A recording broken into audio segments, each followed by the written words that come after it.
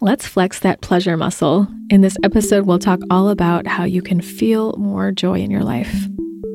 The Embody podcast accompanies you on your journey of remembering and embodying your true nature, integration and alignment with your vibrational clarity, self-love, and living a life of beauty and wholeness. It's a menu of transformative healing tools, experientials, meditations, and practices from a blend of family constellations, somatic therapies, and holistic and spiritual practices, sprinkled with vulnerable conversations with people who have the courage to be themselves, Alive Now episodes with updates on my personal process, and Reverie episodes that are spiritual succulents that honor, reveal, hug, shake, or stir you into love. I'm your host, Candice Wu, integrative and intuitive healing facilitator and artist. Welcome back to the Embody podcast. As we start today, I invite you to just take a couple of breaths and look around your space or wherever you are and take in what looks or feels pleasant to you as you gaze upon your surroundings. In somatic experiencing, this is orienting and something that we do, that animals do to feel safe, but also to enjoy what's going on around them. The topic of today is about having a pleasure filter or a joy filter. And this is one of the most basic exercises that you can do, practices that you can do to just attune yourself to pleasure, attune yourself to what looks good, what feels good. And when we do that, it allows our nervous system to remember that it's safe, and it brings about more healing in the body and more easeful healing and a comfortable feeling. So don't we want to be feeling good? Well, a couple of updates before we jump into the main topic. I, in 2 episodes ago, talked about messages from my colon, and having colon hydrotherapy really changed my life. And I was in the process of looking for a house. And at this point, oh gosh, it's been such a fun process. All the right players involved helped me and made this process just super fun, yummy, and easy. And in about 3 weeks' time, I found the house that I just really fell in love with. It's not 100% perfect in all the ways, but it really feels like this is the house for me. Originally, I was looking for something a little bit bigger and a lot more acreage so that I could have woods around me, maybe do some retreats, have a room for music or art, and then have another spare room for guests for retreats, the personal retreats and couples retreats that I do. But the night before I found this house online, I felt into it, and I just thought, I just would love the house that supports me in being the most like myself, the most me, and bring me happiness. And so that very next day, this is the house that popped up, and I was like, whoa, I have to see this house. And it was way smaller than I had anticipated mentally before. So I just trusted it and felt like, we'll see. And sure enough, I really loved it, and I'm in the closing process, and hopefully everything will come together. There's just one piece that's left, and I just feel a really deep trust that this is the house for me, and if it's not, then I'm going to be led in the right direction. In the meantime, I actually got sick. I had a bit of a cold, it seemed like, and maybe strep throat. Right around this time that I found this house, I was just so happy. Things were going really well. And when this happens, sometimes what I don't do is give myself the quiet time that I really need to let any energies or emotions move through. And so I started to feel congested, not like sinusy congested, but more so energetically congested, emotionally congested. And I just felt like icky in my body. I felt some tension and kind of just not clear and grounded, more so full and cringy. I don't know how else to describe it. And so if it gets that far, my body gets sick and to tell me, hey, slow down so you can clear up some of this stuff. That's usually what happens. That's what it felt like this time. Sometimes sickness for me is indicating something else or something particular. And this time it just felt like what I needed to keep up with in my own energy. I was playing volleyball a lot, a couple times a week still, playing indoor volleyball. I love it. And recently I started practicing with an 8-piece band, and I'm singing mostly, and there's a violinist, 3 guitarists, piano player, and a couple of backup vocalists, and a drummer, and it was just magical to perform with them. We sang, I sang Uninvited by Alanis Morissette, and also did a trio singing the song Fix You by Coldplay. It was so much fun, and I hope we continue. It's a part of what I want to be doing in this next segment of my life is sharing my voice and continuing to take voice lessons so my voice can come through with its most natural sound and clarity. So before we go on, I want to just thank you all for listening. I received so many sweet and touching messages about the podcast unexpectedly, and it really keeps me going, and it really makes me feel real warm and inspired, and I just love having that connection with you all. And if you're out there listening quietly, silently, I see you and sense you out there, even if I don't know you, and thank you. So I'm here still in Michigan, and we're sinking into more of winter. We had a first big snow last week, and it was beautiful. And every time I'm working with my clients and when we get into this cold weather, I'm reminded of how important receiving touch is. And receiving touch, even from yourself, to soothe your body, to contain, to bring pleasure, to comfort yourself, is so important. Like even just giving yourself a self-hug, or holding your joints, or when you find yourself sharing a story or taking a break at work, that maybe your hands automatically start to massage your forehead or your temples or touch your neck or your heart.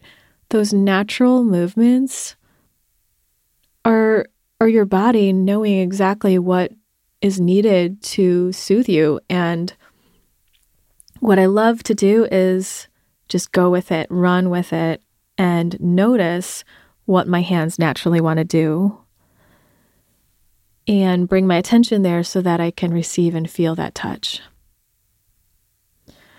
So 2 years ago, was it 2 years ago? It was like a year and a half ago when COVID was really just beginning.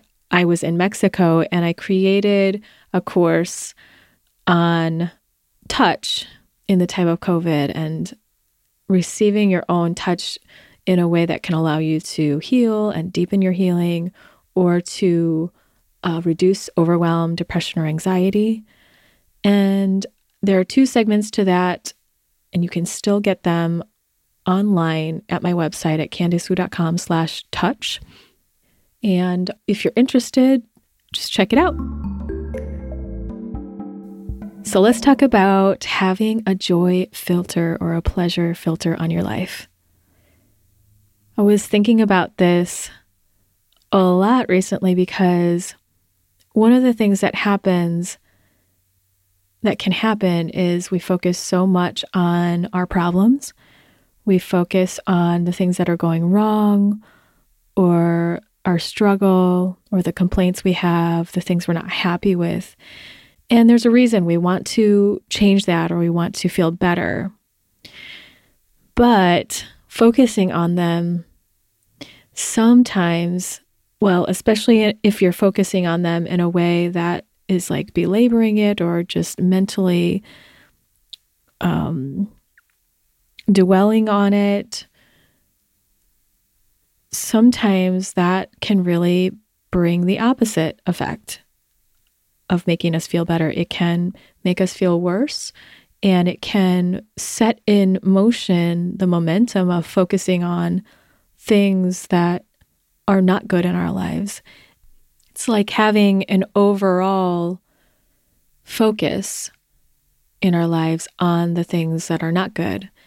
And what if we were focusing on the things that were good or pleasurable or joyful for us? When we do that, when I do that, the things that I appreciate grow sometimes, and my ability to notice the things that are good in life, that grows. So can you place a joy filter on your life? Kind of like putting on glasses that let you see clearly all the joy in your life or the pleasure in your life. Can you sift through and extract those moments and allow yourself to have more of your attention on those moments? I'm definitely not saying to avoid discomfort or that discomfort's bad or that there are certain emotions that are bad or that you shouldn't feel them. Definitely feel it all without resistance. But having this filter, looking at the good things, looking at the pleasurable things, can do so much to support your nervous system and your body in moving through the tougher feelings. But also it flexes that muscle that you want to have that allows you to feel great in life, that makes things feel yummy, and that you can bask in what's delicious and take it in and truly, fully, deeply appreciate it. How much do you just skip over some of the good things? You say, yay, great. And then you go to like the next thing. What's the next problem? Or what's the next thing you need to do on your list? And how about basking in it for longer and breathing it into your body and letting your awareness be with the celebration, however that wants to come about. Maybe it's jumping up and down and enjoying that feeling, or maybe it's just sitting in peace and acknowledging and honoring what's enjoyable, or some accomplishment, or something you feel grateful for in your life. Wouldn't it be great if you could just feel that way almost all the time? I mean, I know people say, or there's that saying, like, if you don't feel your sadness, you don't know your pleasure or happiness. We're going to have the discomfort. But wouldn't it be wonderful to just have more of the feeling good in your life? It's a way that we can direct our attention to give ourselves more out of life, more out of the moment. And that more is already here. So it's just looking at what's here and the beauty that's already here, but also drawing upon any good thoughts and beliefs that allow you to feel good or pleasurable or to feel excited or joyful. That's truly using our creative energy and our power to create the vibration that we want to be in. So we can use what's here already to let that happen, just appreciating that you have a bed to sleep in or a warm place to be when it's cold outside, or that you're breathing, or whatever it is in your life that you do appreciate that is the simple stuff. That becomes the priority. That is the reality. If you weren't alive, you wouldn't be able to appreciate any of this stuff. So what's the evidence that you're alive and safe here? Having had so much trauma in my past and in my life, having to deal with so much emotional stuff that was incomplete, I felt like my body was kind of hijacked in a way. Like I was constantly feeling the hard stuff. It made up so much of my being, and energetically was just like weighing me down, that it demanded to be seen. And so I spent a good amount of time seeing those things, completing those pieces. And that created a kind of momentum. I did a lot of healing, which was great. And at the same time, I learned, or I conditioned myself to flex the muscle of looking at all the hard stuff, diving in deep. And there's definitely a time and place for that. And in this last couple of years, maybe 5, I noticed that I was just skipping over the pleasure in order to, take more bites of the tough stuff. So didn't I want to be feeling good? Wasn't that all for the purpose of feeling good, all that healing? Yeah, but I was skipping over it. And at the same time, there was some momentum of the trauma, the meanings I took forward or that I came in with about myself or about life, where I felt like I didn't deserve to feel happy, or I didn't deserve love. I didn't deserve the good things in life, or to even slow down. And I just deserved suffering. I didn't consciously have those thoughts, but they were deep in the layers of my being by the way that I would move past the good things, maybe appreciate them momentarily, but perhaps that was like 5% of my attention. So if you ask yourself, what amount of your attention goes towards the beauty in life and taking it in and really integrating it and soaking in it, basking in it, and what amount of your attention goes towards feeling the struggle or looking at problems. Not that you shouldn't, but you might see what amount of your energy goes in each direction,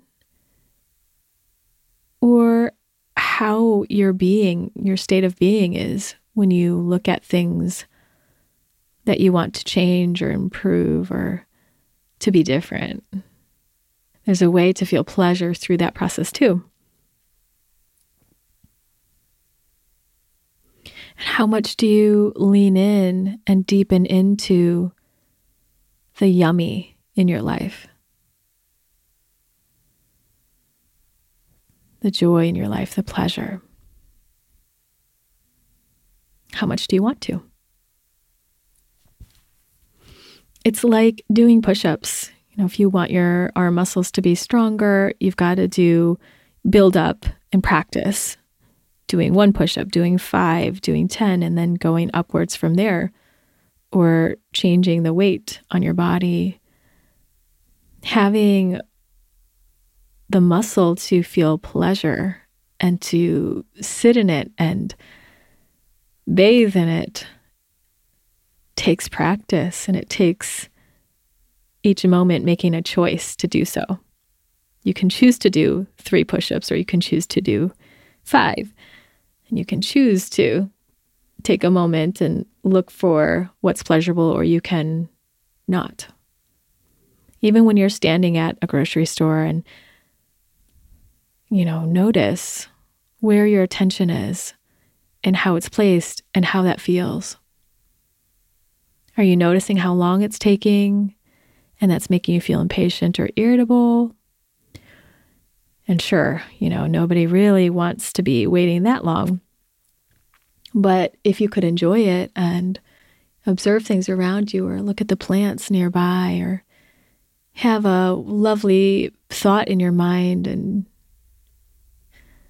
laugh with yourself, or feel tickled, whatever can bring you satisfaction, wouldn't you rather be feeling that while you need to wait?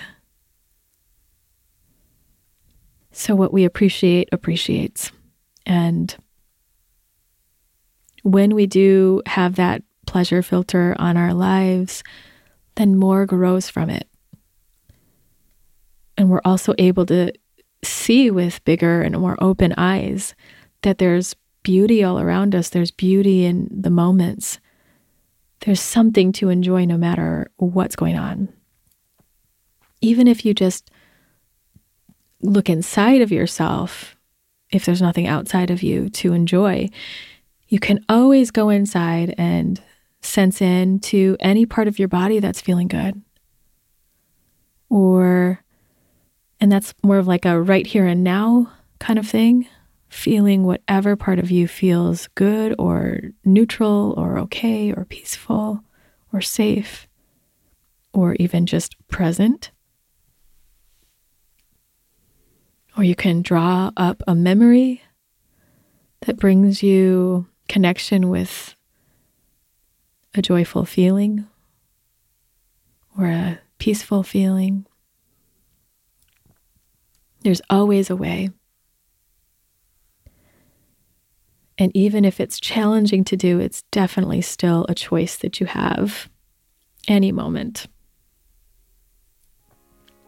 So that's all I have for you today. It's wonderful to have you here, and I appreciate every single one of you. Sending big hugs to you all, and have a lovely, lovely week. If you'd like to give back to the podcast, you can always send me a Venmo if you are in the US or have access to Venmo. My handle is at Candice-Wu-2. Last 4 digits is 5001. If you're out of the country or you don't have access to Venmo, you can always go to my website, CandiceWu.com/support, and send a one-time or repeating donation. And all that money goes to fuel the podcast. Thanks so much, and see you next time on the Embody Podcast.